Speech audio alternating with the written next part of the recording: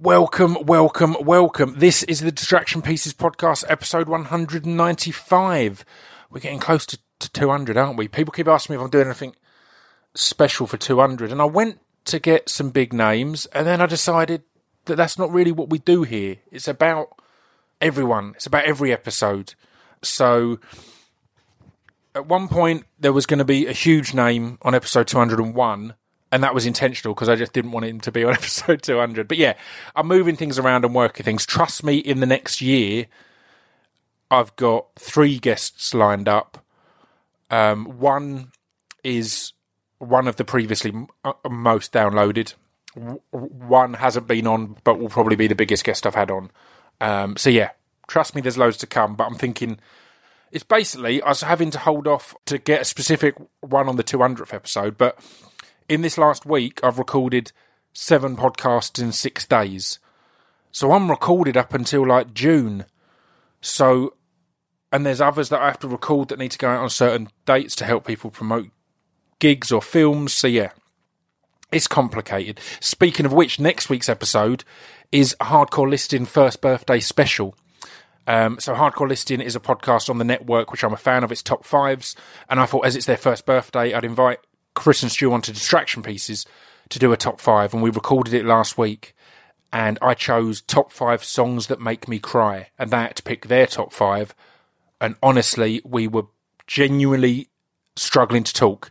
There's numerous points that we had to stop because we were crying too much. So it's a weird one, but I'm really proud of it, so I'm pleased. So yeah, anyway, that's to come. But this week's guest, good Lord, it's a good one. I was really lucky to get to sit down with Patrice Cullors, who's one of the co-starters or co-founders of Black Lives Matter. It's mad I got an hour with her. Just to put it in perspective, the people that she was talking to before me were BBC Breakfast on TV and Women's Hour on Radio 4, which is one of the biggest radio shows in the UK, and then was Little Old Me, and then there was another I think an ITV thing at the South Bank after that. So it's mental that my little podcast is sneaking in with the big wigs, but I ain't saying shit. I'm keeping it quiet, just sneaking in under the radar.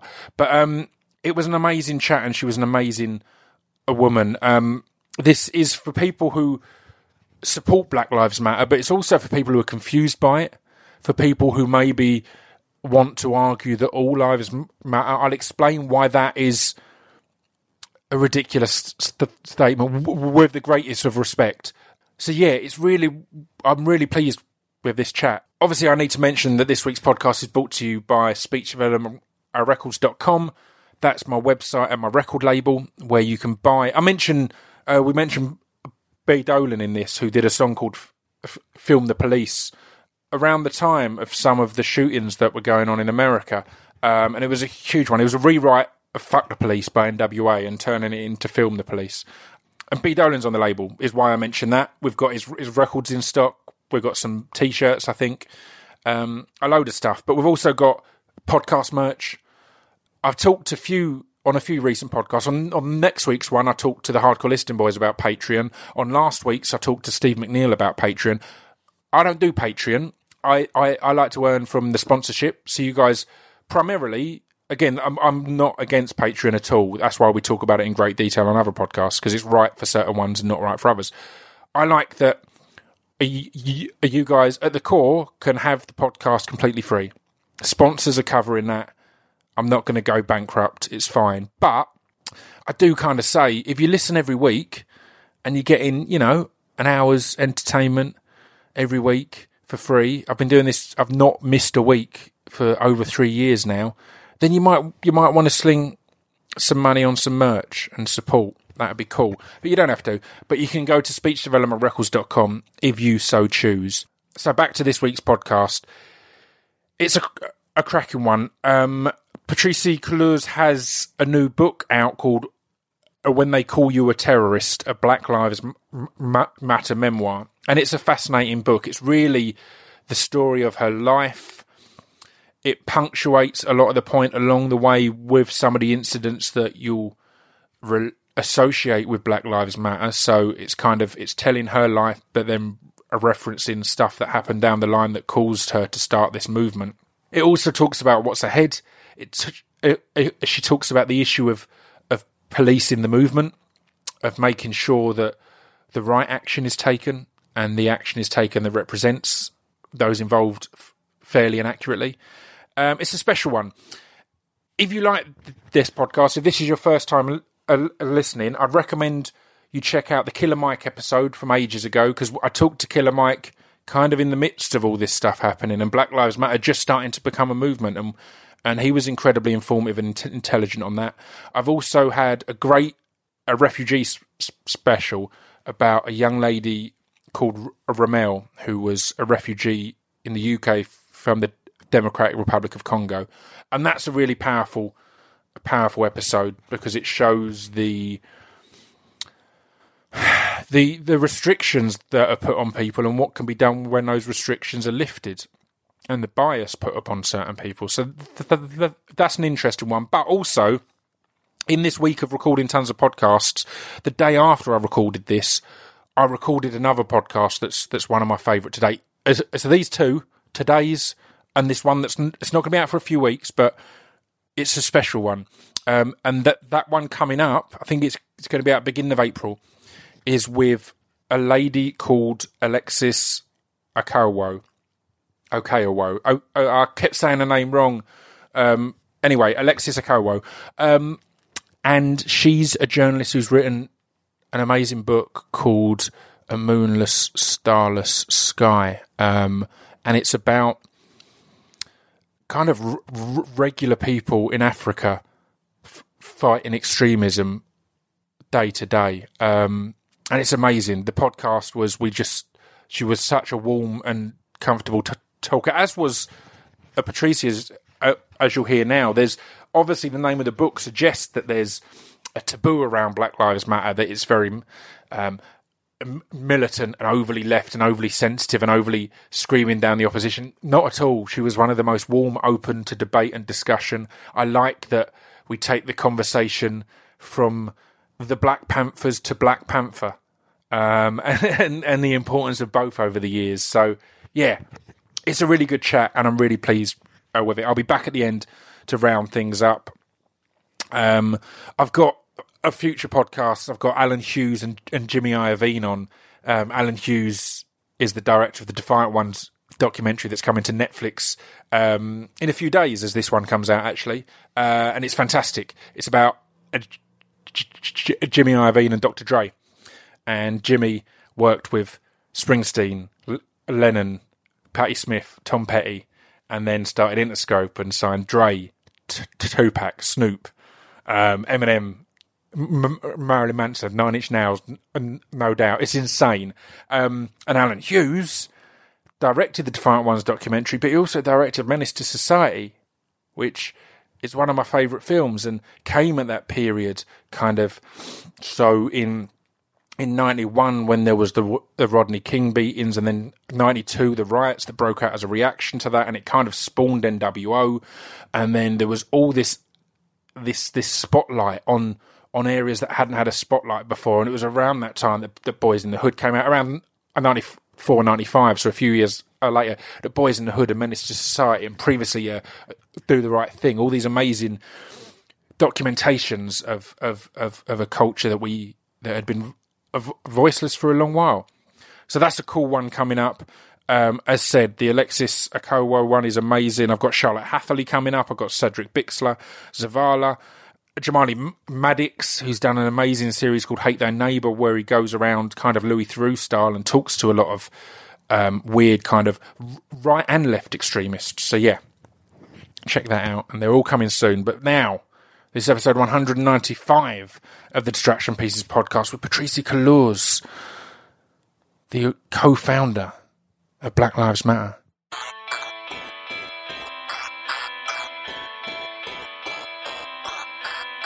This piece of fiction is the intro to Distraction Pieces. This piece of fiction is the intro to Distraction Pieces. This piece of fiction is the intro to Distraction Pieces. This piece of fiction is the intro to Distraction Pieces. I'm joined today by Patrice Couleurs, how are you today? I'm doing great.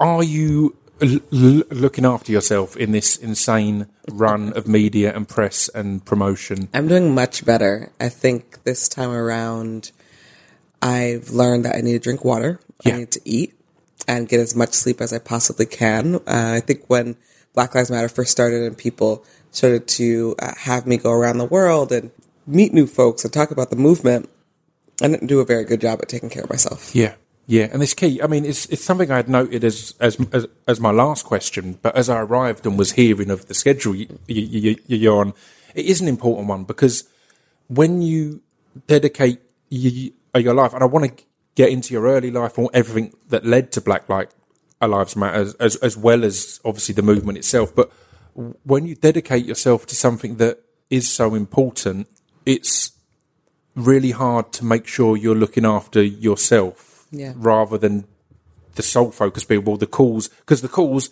is grander than any individual. Yes. But that's to the world, to your world, what has to be important is you as well. So Exactly.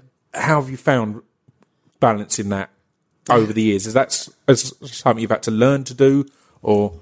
I haven't found balance. And to be quite frank, I don't know if you can. I kind of see this position that I am in as the people's soldier. I've, some people decide to join the military. I decided to join the movement. And so in some ways, my duties are to be a messenger for this movement, to go across the globe if I need to, and to drop stuff if I need to show up for this. Yeah.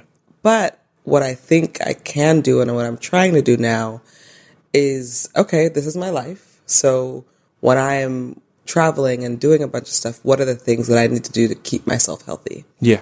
And it's challenging, right? Because if things were better in the world, I wouldn't have to work this hard. Yeah, exactly. So it's hard to assess how much I should be doing or shouldn't be doing. But what becomes really clear is what I'm focused on. Yeah. And when I'm focused on a particular mission or movement, then I put my all into that.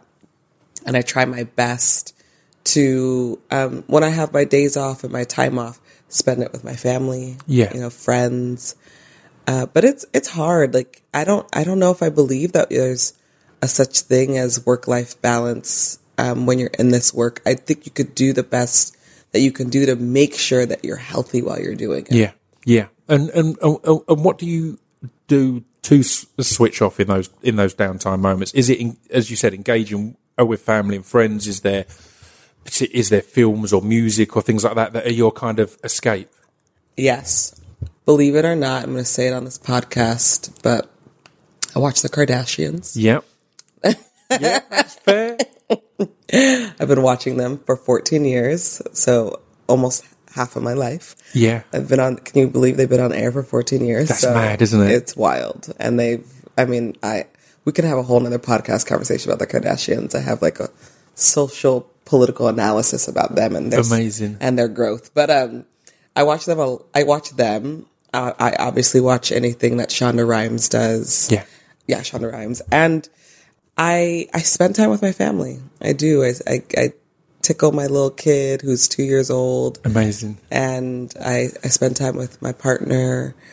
And I call friends. I'm in town for a couple days. Like, let's hang out. Let's do something. Exactly. Like, let's play and laugh and hang out. And so I'm much better now, because before I think I would rip and run, make myself exhausted on these trips, go home and just be completely depleted. And not there for anybody. Yeah. And that's key, because I think something that's key to your story is the moment of realization that what you are taught that the world is as a child isn't an easy thing to realize, that there's difference outside of that. Yes. So having a 2-year-old that you need to let know that the world can be this positive place and there are these opportunities. You grew up in Los Angeles, and it was in very much an area that wasn't really for for settling as such. It was people, moving in and out. So it's hard to get an idea of community, I guess, in that kind of situation. A lot of people on the breadline doing what they can to pay the rent, and then, moving on and moving out. And that's kind of all you know at that point, right? That's absolutely right. The neighborhood I grew up in, I didn't realize it until I got older that they pushed us out of that neighborhood. Police pushed us out of that neighborhood. And when I go back, there's nobody that I grew up with that still lives there. Wow. Everybody has been gentrified out of that neighborhood. It's a completely different place. Yeah. And I remember talking to somebody about that. And they had said, that part of the book really stood out for them because they were like, I get to go back to my childhood home, my childhood neighborhood, and see everybody there that I grew up with. My parents still own the home. And I said, it's not how my life was. It was, we knew that where we lived wasn't going to be for the long haul. Right? We could be moved and shipped around and gentrified out and pushed out by police. And I think that changes you. It changes how you understand your place. Yeah, completely. And even on the point of jobs, the fact that careers as such in those situations aren't something that you're kind of aware of as a thing, as a goal. You're working to pay the rent, right? Exactly. So you, I think a positive upbringing for kids is to think there's a career ahead, whether that career is running a shop or running a charity or being a film star or being a Kardashian, any of these things. But if all you ever know is, no, you work to pay to live here, and then when we can't do that, we move somewhere else, you don't ever get to see that there's a world outside of that circle, which can't be a positive way to grow up, or it must be a tough way to grow up. I think it is, and you wouldn't know any better, and I didn't know any better until I entered a new world. Until I entered a world that wasn't my own, and then I lived in really two different worlds. I lived in a mostly white middle class world where I was shipped off to go to school.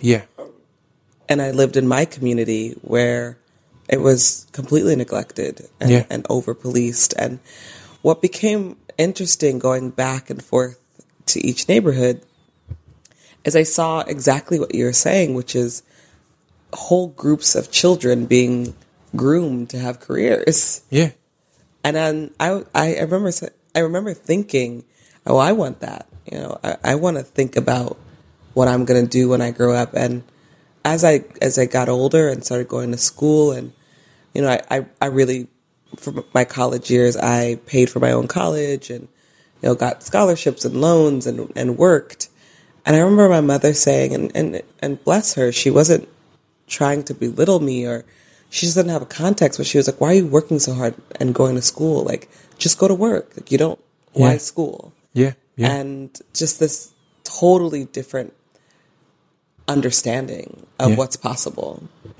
That's it's intriguing and amazing. I mean, the start in, and again, your book is very much, it's a memoir leading into the intrinsic parts of Black Lives Matters, but it really struck me that so much in your upbringing, these key influences and these key things that you were exposed to, I guess, the fact that in your neighbourhood, some of the people that were doing neighbourhood engagement, some of the rare, were Black Panthers and were the early activist influence in your life, I guess. So was that something that you realised at the time was inspiring, or was a key thing, or was that just, oh, they're the guys that kind of try and help out in the community? And I think it was a breakfast for children, I noted down, which again, that's a great positive influence, particularly as history went on for a certain amount of time to demonise the Black Panthers and to paint them, again, as similarly as Black Lives Matters has had, as some kind of terrorist or some kind of threat, which it all mirrors what came ahead. Well, what's so interesting about the free breakfast program, you're just a child, and so you're doing what you do. There's no sort of explanation that, hey, this was the Panther that helped you be able to eat, breakfast and lunch, but I remember that those meals sometimes were the only meals that we had as kids.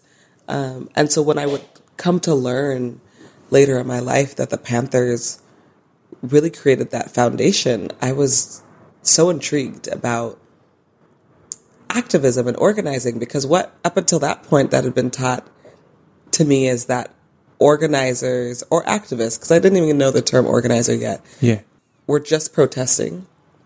That the Panthers Party in particular were an armed, organization.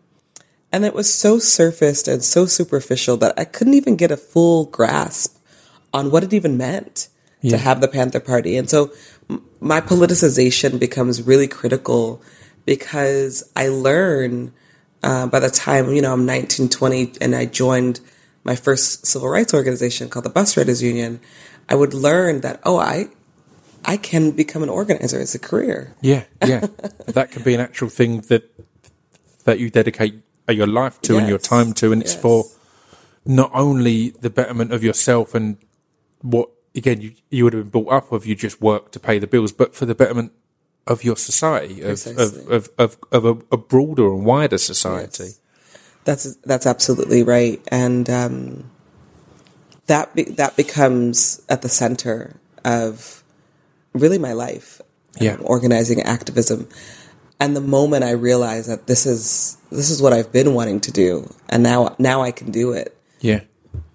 What role did the police have when you were growing up? Because something that strikes me with Black Lives Matter in particular is it's highlighting, it seemed to the outside world, look at all the horrible stuff that's suddenly happening.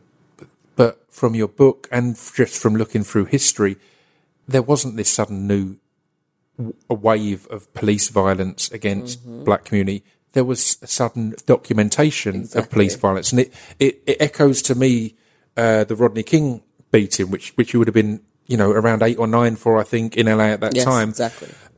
That happened, but almost to the exact things, the acquittal and all the other things, mirrors the 64 riots in LA. It's just, at that point, the Rodney King beating was caught on this new thing called a camcorder. Exactly. And now we all happen to have camcorders in our pockets every day. Exactly. So, so how were the police seen in your community and seen as part of your society?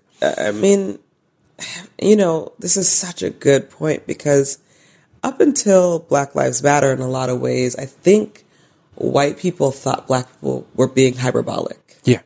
That we were exaggerating, and that if we just, did less crimes, if we just were more cooperative, we wouldn't have so many negative experiences with law enforcement.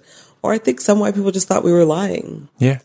And what the cell phone camera does and what our movement does is actually, unfortunately and fortunately, brings this truth. Yeah. This truth that black folks had to light around the impact policing had on us. And so in my neighborhood, the police were terrifying. We were terrified of law enforcement. All of us, from my mother to my grandmother to myself to my siblings to our neighbors. I mean, nobody was interested in the police coming into our neighborhood. Yeah. And yet we also wanted to feel safe, right? Of course. And we also wanted to feel like we could be protected. But I remember being in the car and my mother saying, "The police are behind us. Don't look back. You don't want to attract attention." I remember watching my brothers be lined up against the alleyway and stop and frisk. And at this point, these are young boys, all under 14 years old, being humiliated, being forced to lift their shirts up. And obviously all this is illegal. Yeah. Right? This is illegal, and we don't know our rights. Of course. And so every single day we are being poked, prodded, we are being terrorized. Yeah. And in Los Angeles, we use helicopters. Yeah. For policing. So it's not just the car that's circling the block every hour on the hour. It's also the helicopter that's in the sky. And it's almost like an intimidating factor, right? I remember some days wondering, there doesn't seem to be anything happening around here. So why is the helicopter police hovering over our apartment building? Yeah. And I would have come to find out, right? Just because of documentation and politicization that, oh yeah, this was purposeful. This way of police repression and creating a hostile environment for a community became a part of their tactics. Yeah, yeah, of course. And the thing that struck me the most when reading about that kind of thing from your childhood in the book was how, at the time, how run-of-the-mill it was. Like, how run-of-the-mill. It was that you don't know that something is... If that's all you know, you don't know that it's wrong. That you would see your brothers be frisked in an alleyway as 12, 13, 14-year-old kids. Yes. And then just come in the house, have dinner. It wouldn't even be a discussed thing. It wouldn't be a, this has happened, this is outrageous. That was just, at that point, all you knew. So you can see why there would be a fractured relationship with authority in those blue uniforms as such. Exactly. Absolutely. So through your own drive and intelligence and wish to get out of or reach beyond your neighbourhood, as you touched upon, you got to go to a school in a largely white, a richer neighbourhood. Mm-hmm.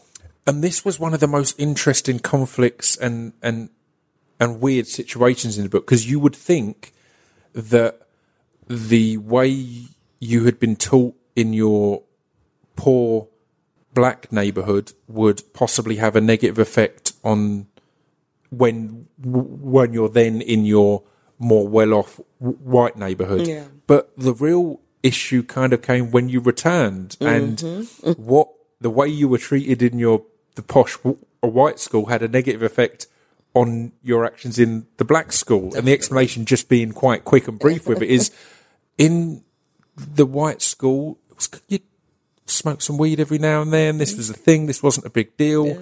And then when you went back to your poorer black school, you were frisked on the door. You were searched. There was security. Mm-hmm. And that's why you got, arrested at the age of 12 or however old. And it's that weird thing of that's a direct example and proof that it's completely down to how people are treated based on their skin colour rather than their actions. Yes. The argument, as you said earlier, that, well, if you're breaking the law, then it's like, no, you were doing exactly the same as you were doing in the white neighbourhood. Except I was criminalised for it. Yeah.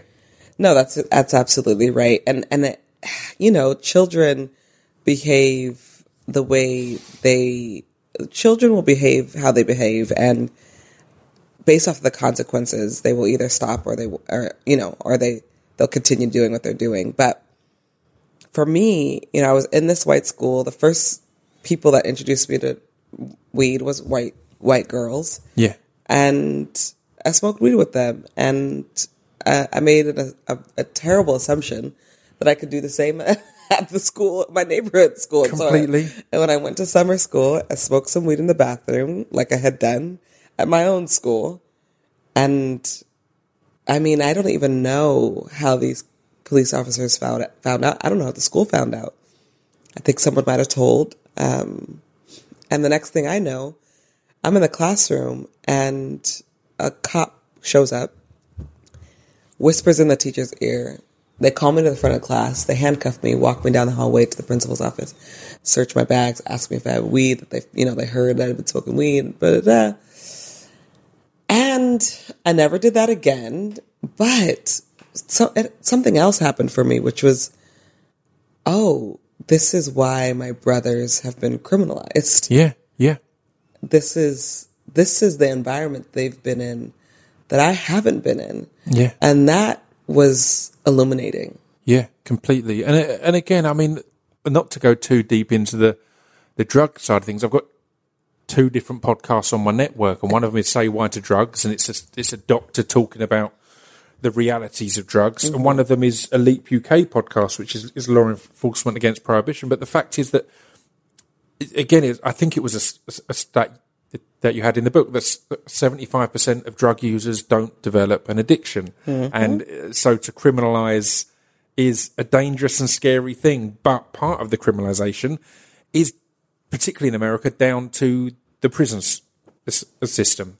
And that's something you talk about a fair bit in the book, and have had a lot of experience with your birth father going in and out of prison, and that having a big impact on your life, and your brother going into prison and being criminalized and arrested. So what was the atmosphere of or the outlook of prison in your upbringing? It's kind of, in a lot of those communities and areas, almost seen as an inevitability to a great percentage of people that you're going to end up in prison at some point. And in America in particular, it's slave labor. It's a system that is used to help companies and productivity and stuff like that. That's absolutely right. In my neighborhood, it was just the assumption that most folks are going to end up in jail. Maybe not spend the rest of the time there, but spend a bit of time there. That most folks were going to end up being arrested. I think by the time I was 14 years old, almost every young boy in my neighborhood had spent some time in juvenile hall. Yeah, had been criminalized somehow, some way, and I was navigating what it meant to live in two different neighborhoods, and what my role was in going to this white school and coming back to this, poor working class neighborhood of color. And so that just becomes an interesting moment. And prisons and jails become the backdrop. Yeah. They become the place where I go visit on the weekends to see my brother. They're the place where I go visit my father, my friends. I've been to so many jails and prisons. They're the writing letters to a loved one inside jails or prison becomes the norm, creating fundraisers for people who have gone to prison so that they could get commissary. I mean, it literally becomes a backdrop to my childhood, my young adult life, and now my adult life. Yeah, yeah, and it's amazing as well, because there's so many layers kind of touched upon and explained on the impact of prison. There is the actual act of being in prison, and again, the horrendous treatment that your brother suffered and many people suffered. But then equally, what isn't often thought about is the fact that, particularly at that point, even most low-level jobs wouldn't employ someone who's been to prison. So even if you've only had this brief time in prison, that could be a life sentence as such, because it could mean you never get the chance to get the jobs to move on, to develop. Yeah, and this is important because you're not just locked out of jobs, you're locked out of pretty much almost every resource that could allow you to live a viable life. Yeah. You're locked out of housing. You're locked out of employment. You're locked out of being able to get scholarships to go to school. Yeah. Everything. You're sometimes locked out of voting. So what becomes a prison sentence also becomes a sentence in which you're locked out of the very resources that could allow for your and your family's survival. Yeah. So adding that to what we've previously discussed of the fact that you grow up in a society where you're generally seen that there's a good likelihood you're going to end up in prison. What hope is there to strive forward if so early on you're kind of told in so many ways from so many angles, this is your life. You're going to exist here and then you're going to die, and that's it. There's no impact. There's no change. Of course, it's important. Sometimes I think organizers are half crazy because we're doing the type of work that's really an uphill battle. Yeah. And there are moments like November 8th when a 45 comes in the office, right? Or even I would talk about this country here in the UK, moments like when a Brexit happens. Yeah. When you're like, I cannot believe I'm living in this moment. Have we all gone mad? Yeah. And then I sort of pick myself up and realize, yes, there is a part of the population that is mad, but there's another population that is willing to fight. And there's another population that just needs to be organized into the fight. And so I'm hopeful. I'm hopeful because Black Lives Matter created the opportunity for a new generation of Black leadership. Yeah. A new generation of Black leadership and our allies to shape the world differently. It's a humanizing project. It's also a project that's deeply steeped in the tradition of Black radical imagination. Yeah. Right? This Black Lives Matter is challenging us to imagine a different world for Black people, not just in the U.S., but across the globe. And it makes me think of what's happening here in the United Kingdom. You know, I go a lot of different places, and we often talk about the U.S., which makes sense. But I'm it's important for me that I know what's happening to Black people in all the places that I go to, and I know that here Black folks have been dying in police custody. Yeah. For decades. I know that there's been, up to 1,649 deaths in custody and 0 convictions. And I know that Black, youth are being excluded from schools. Similar to our Black students in the States are being tracked through the school to prison pipeline. And so as I start to zoom in from nation to nation, I realize that wherever Black people are, anti-Black racism exists. Yeah, yeah. And wherever Black people are, we're suffering. And so this movement was developed to not just talk about Black Americans. Yeah. And I challenge Black Americans often because I think we think that our struggles are the most important. They're not. We're part of a global fight. Yeah. We're part of a Black diaspora. And that to me is honorable. And that to me is powerful, that I know that I can go to any city across the world and meet up with Black folks and say Black Lives Matter, and they know exactly what I'm talking about. Yeah. It's almost like what Wakanda has done for all of us. Yeah, completely. And so we have this language now where when we say Black Lives Matter, Black folks know, yes, they might not be politicized, but they know, I know what you're talking about. Yeah. Let's go off on a brief tangent there with that, because I think how important do you think it is to have these topics also being discussed and tackled in art and culture, in films, in TV? Because there is a certain amount of people who will join the fight and be on the front line, or watch a documentary or listen to a speech about these things. But there's a lot more people who will go and watch a Marvel film. Yes. And the thing that struck me, I didn't speak out on it because as a white male, it's a tough one, but I was getting frustrated in some of the lead up to Black Panther because people were talking a lot, and I understand it about having a Black inspirational figure like that. And my thought was, well, Martin Luther King was pretty inspirational, and there's been a lot of real life inspirational figures. But the thing that struck me when I went to see Black Panther was something that hadn't crossed my mind. Was I grew up in a place called Thurrock, which has been a stronghold in the past for UKIP and a lot of kind of quite right-leaning political parties.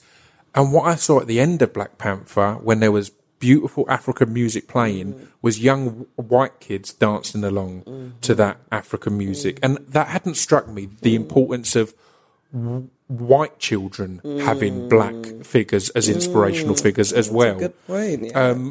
That hadn't struck me either. Because again, it's something that I felt most Black people I've ever known have always been taught about Martin Luther King and Nelson Mandela and these amazing forces. But not necessarily all the white kids I knew were taught about that. And that's the bit that caught me off guard. I was like, oh shit, that is important. Yes. That makes it even more important, because the race battle, the race problem is primarily a white problem.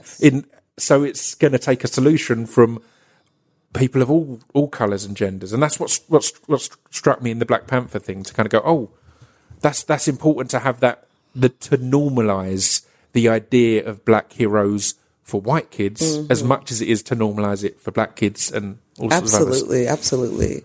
And that's so important because we all have the idea of who the superheroes are, right? Batman, Superman, Yeah. and X-Men, and largely they're white. Yeah. And so white folks get to have the fantasy world and they get to have the real world. Yeah. Yeah. And I think what became important about the Black Panther is that Black folks, of course, we have our real life superheroes. I think we acknowledge that, but we don't have fantasy superheroes. Yeah. And Wakanda is really, superior. Yeah. And there's this way in which in your entire life you're being told that you're shit and that your family is shit and your community is shit. And you're not going to amount to anything, and that maybe one of you will make it, and then you see this, fantasy world that is just so not fantasy. It's and especially in this time where we're living in a country and a world that is dominated by white nationalism, Wakanda becomes a balm. Yeah. It becomes a place of refuge. Yeah. Almost, and the signature, the crossed arms across the chest becomes this almost like the Black Power fist. Yeah, completely. And it's really amazing to witness. Yeah. And the depth in there as well, the simple level of just, wow, look at this empowering movie, to the level of, I honestly find more and more in there that more and more hidden symbolism that is amazingly intricate. The fact that, and the simple one to come to mind that only occurred to me ages after, was the last big fight scene takes place on an underground railroad. Exactly. This is the place of so much bloodshed and death of slaves and of slavery. There's so much in there that's an empowering, and that's all. We statement. have to give it up to Ryan Coogler. Yeah, young Black brother from Oakland, California, who was raised with, learning about the Panther Party, whose first feature film was about Oscar Grant and Fruitvale Station. He's done really right by us as a community, and I think he took his time. I remember talking to him while he was filming Black Panther. He was stressed out as hell. He was nervous, he was given all this money from a big studio. Yeah. And he delivered. He delivered, and he came through, and, obviously he had an entire team, but he was very particular. You could see the detail to each and every character and delivery and the imagery that he wanted. I mean, it was just so gorgeous. Yeah, it looked amazing. It was, a wonderful thing. And it makes me excited with that and with how great Straight Outta Compton was. And things like, because, again, I grew up on Menace to Society, on Boys in the Hood, on Do the Right Thing. And that was kind of an area that died off. And it's exciting now that we could see someone tell the story of the LA riots for the first time in a film, but written by young Black people who lived through that, rather than by someone who's looking on and going, likely a white executive going, I'm going to write this amazing thing about the Black cult. No, it can be completely drawn from reality and experience. Oh, there's a Black renaissance happening right now. 100%. In the culture. And I don't personally take credit for it, but I think Black Lives Matter has contributed to 100%, the ability for a Black renaissance to actually be popular. It's pushed a hell of a conversation to the forefront, and we'll get on to part of that conversation because it's a conflicted one. But so the Black Lives Matter, the hashtag was first used by you when George Zimmerman was acquitted of the Trayvon Martin murder, and at first it was just a hashtag and a tweet, and then it gradually moved into becoming a movement. How was that as a realization for you in the moment to be expressing your fury and rage and disgust? And again, it was something that I remember seeing the track that Most Def did about it, and B. Dolan and people like that doing Film the Police and stuff like that. From this side of the pond, rap and hip hop and so many different areas of Black culture seem to be the ones that were going, we're reporting this. You can't ignore this. This isn't ignorable anymore. Yeah. This can't be a chosen or rejected story. Yeah. This is being discussed. So how was that to start with a hashtag essentially, and then to see it grow and develop. It was amazing. I think Black Lives Matter really. Alicia Garza said the phrase, and I put the hashtag on it. And Opal Tometi came and helped develop the social media platforms to help make it go viral.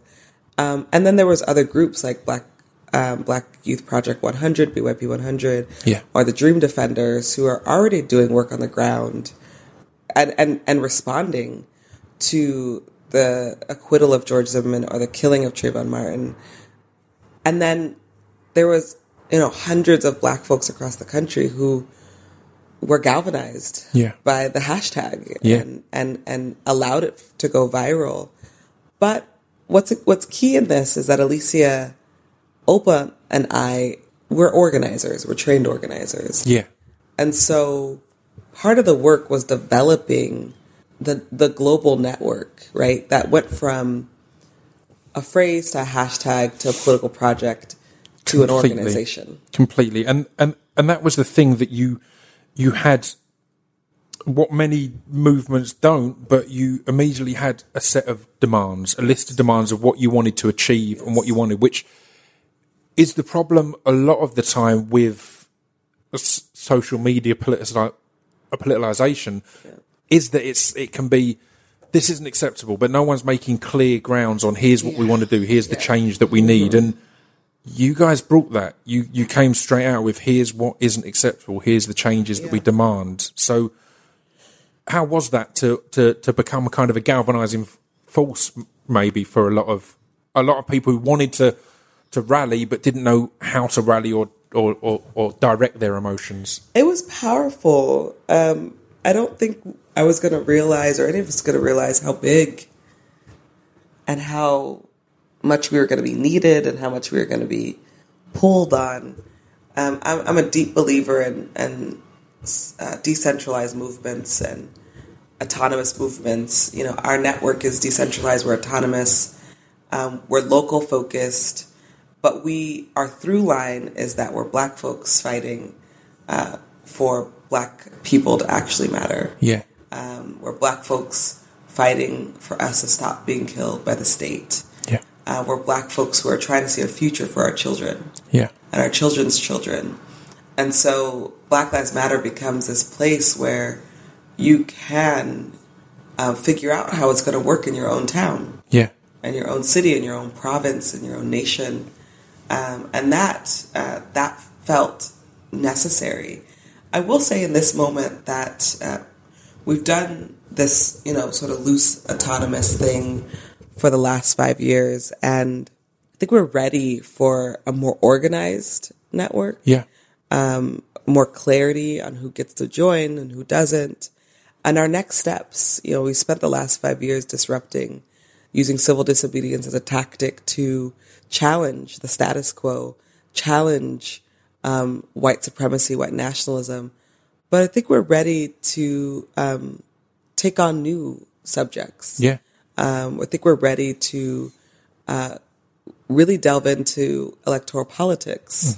Mm-hmm. We don't want to abandon protest, but I think we're ready to see where else this network can take us. Yeah, and that's absolutely key. The kind of taking more control over that organisation and what it is, so that you can have a driven direction and aim, and also so that it's harder for people to disparage what you're doing and to say, "Oh, look, these Black Lives Matter people, they're terrorists, they're hooligans, or whatever else." It's kind of the more you're taking control over that, the less people can say, "Oh, but all of this that happened is because of Black Lives Matter as well." You can kind of go, "Well, no, it's not. That isn't our area." No, that's absolutely right. And yeah, it's been a journey the last 5 years around.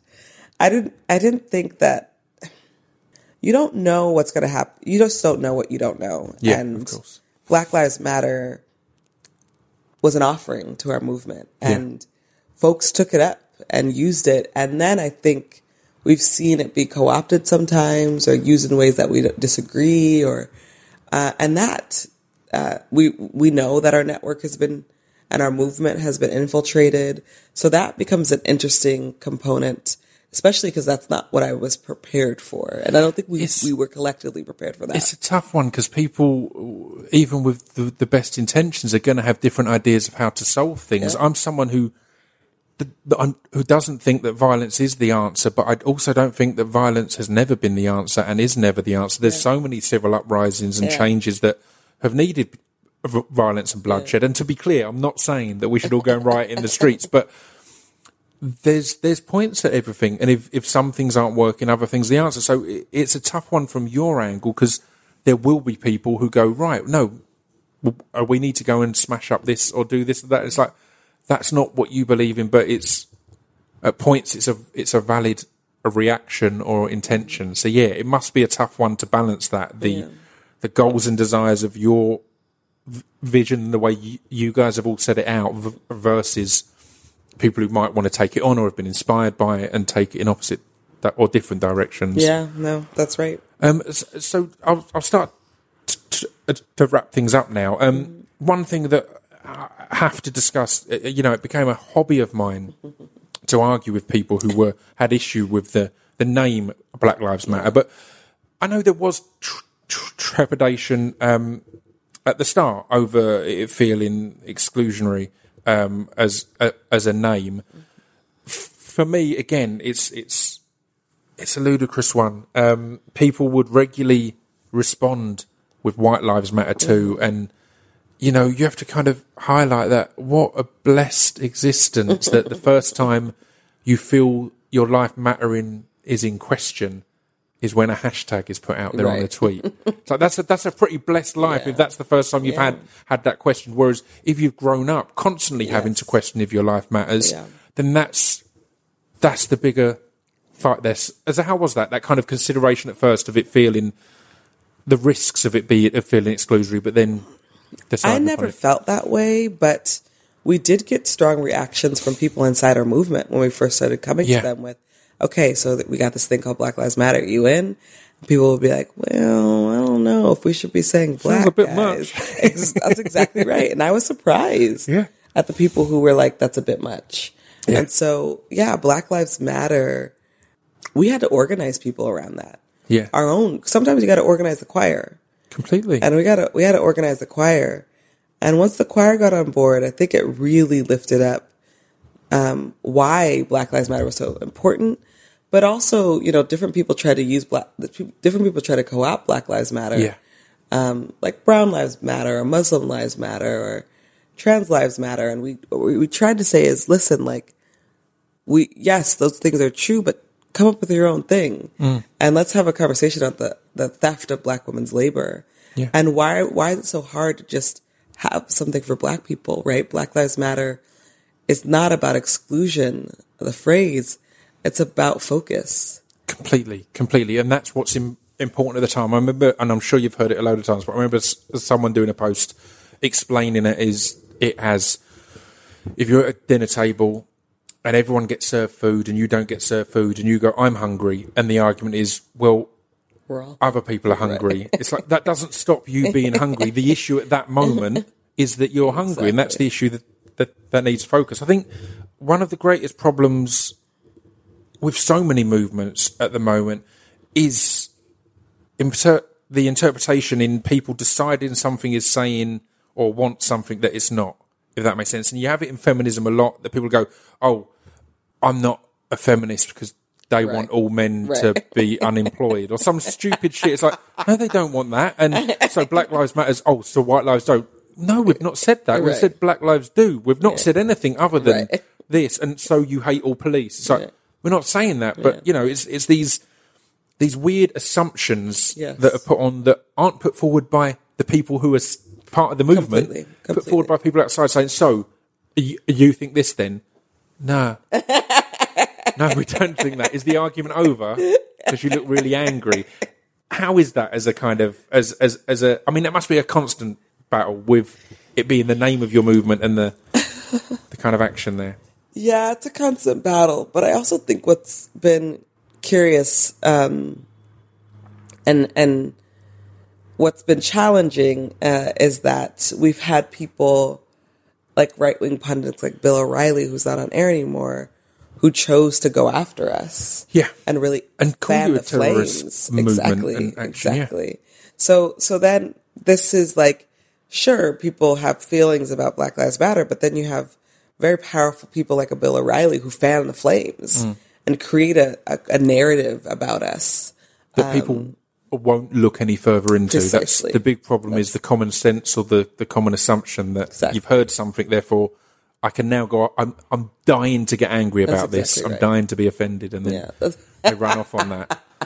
that's exactly right. So I'll round things up now with what is ahead, because it is a strange one, as we were discussing. I can't remember if it was when we were recording or before we started, but it's a long battle and a long journey and a long war, and that's something I think you've maybe had to resign yourself to early on, that Yes. this is a long-term thing. It's not there will be many battles won along the way Yes. and many moments of achievement, but it's a long-term thing, and it seems a weird one to liken it to, but my mum recently retired, and she worked in libraries her whole life, and particularly in this country, the battle to just keep libraries open is one that's just been going on for ages. And it was only a year or so ago I kind of said to her, I was like, look, you've been fighting this for 30 years now.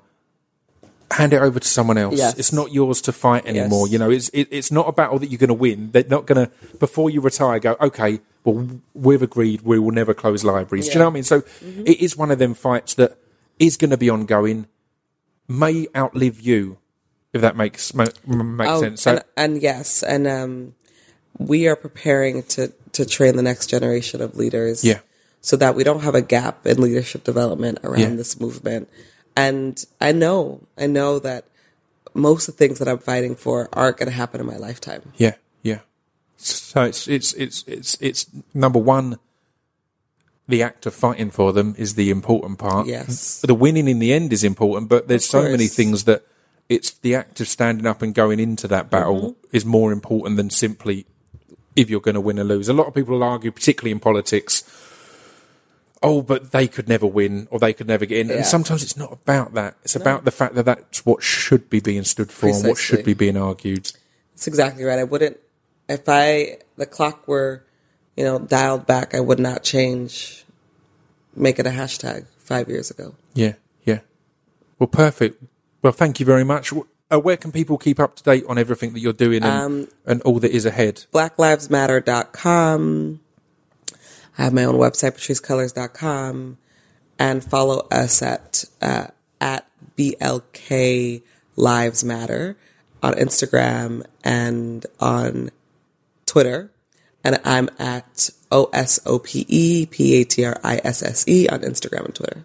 Perfect. And so, I mean, I read your book, When They Call You a Terrorist, a Black Lives Matter memoir, from Christmas Eve to about January 2nd or 3rd. Yeah. And it's kind of, I can't urge people enough to go and read this, because it's not, the key part of the book is it's not simply for people who are on board with Black Lives Matter. It's for people who don't understand, for people that are against it or question it, to get a full story. I think it's fine to be against something if you've got the full fucking story.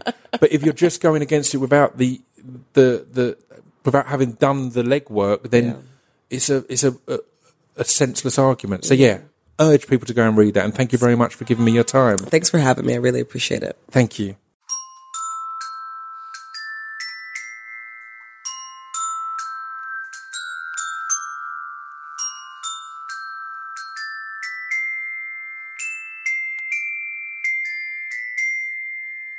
You've been listening to Scroobius Pip's Discretion Pieces. There we go. I hope you enjoyed that. And I think a few of you will be surprised at what a warm and lovely person you just heard. Because, as I said, there is this image of a militant approach and an anger and an aggression. But, I think she's an amazing woman with a great outlook.